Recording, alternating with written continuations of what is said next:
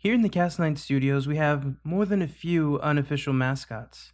The caterpillar, the T4 bacteriophage, the Semper Augustus tulip, the anglerfish, the Portuguese man of war, and the parasitoid wasp are just a handful. I'm fascinated by arthropoda and by microbiology, and when the two collide, I just have to talk about it.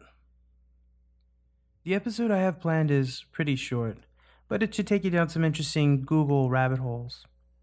I'd also like to take this opportunity to thank the band Night Moves for letting us use their song Carl Sagan as our intro and outro music. I recommend you go and pick up their music, or at least Google it, like everything else in this episode. Anyway, enjoy. Welcome to Cas9.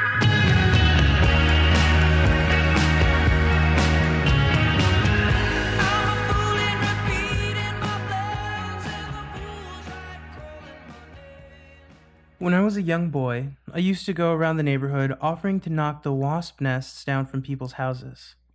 My neighbors viewed me as a pest, I'm sure, but the wasps even more so. Sometimes I would charge money, sometimes I would just do it for free. I was fascinated by the black and yellow paper wasps around our small home. The wasps would build their nests around the edges of the roofline and on the ceiling of our porch. While occasionally I bit off more than I could chew with a yellow jacket nest, most of the nests I knocked down were of mere common paper wasps. People in my area didn't know the difference and were usually afraid to go anywhere near any kind of yellow and black flying insect.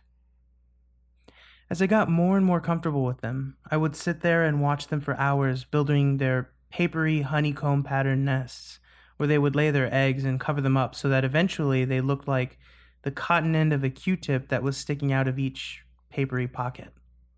I grew to love the wasps, which I'm sure you can tell by now. As I've gotten older, I'm still fascinated by what was probably Polistes exclamans. But the wasp that really grabs my attention is one that combines my love of microbiology and wasps. This species is tiny, like small, like really, really, really small. Megaphragma Marie Penay is about 200 micrometers. To put that into some perspective, it's smaller than some single-celled paramecia and amoebae. If you're interested, I recommend you stop and Google this little dude. You can just type in microscopic wasp. They're super cool. But what's even cooler to me is that even though they're tiny, they're still multicellular, with all the same components of a normal-sized wasp. A wing, a head, mouth parts, tiny legs, eyes, thorax, and of course a tiny brain to control it all. The brain and nervous system of these guys is just extraordinary. Apparently their size not only restricts them at an organ level, but also at a cellular level. They have evolved anucleate neurons. In fact, for most of their development, their neurons have nuclei, but during their development, they lose them, leaving most of their nervous system anucleate, which is just downright crazy. Especially since this doesn't appear to harm or hamper their brain functions. They're still capable of complex behaviors like flight and the ability to search for a mate and for food. It just blows my brain. And they're pretty cute.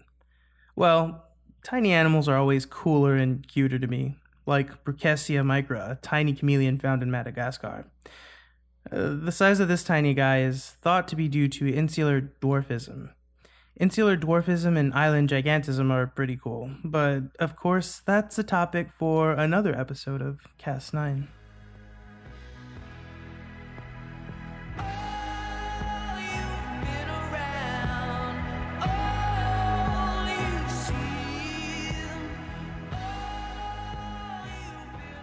Thanks again to the Night Moves for letting us use their song Carl Sagan in our podcast. It really has given the podcast a nice flavor. And if you like what you're listening to, go ahead and go to iTunes right now and download this song, or better yet, download the whole album. Thanks.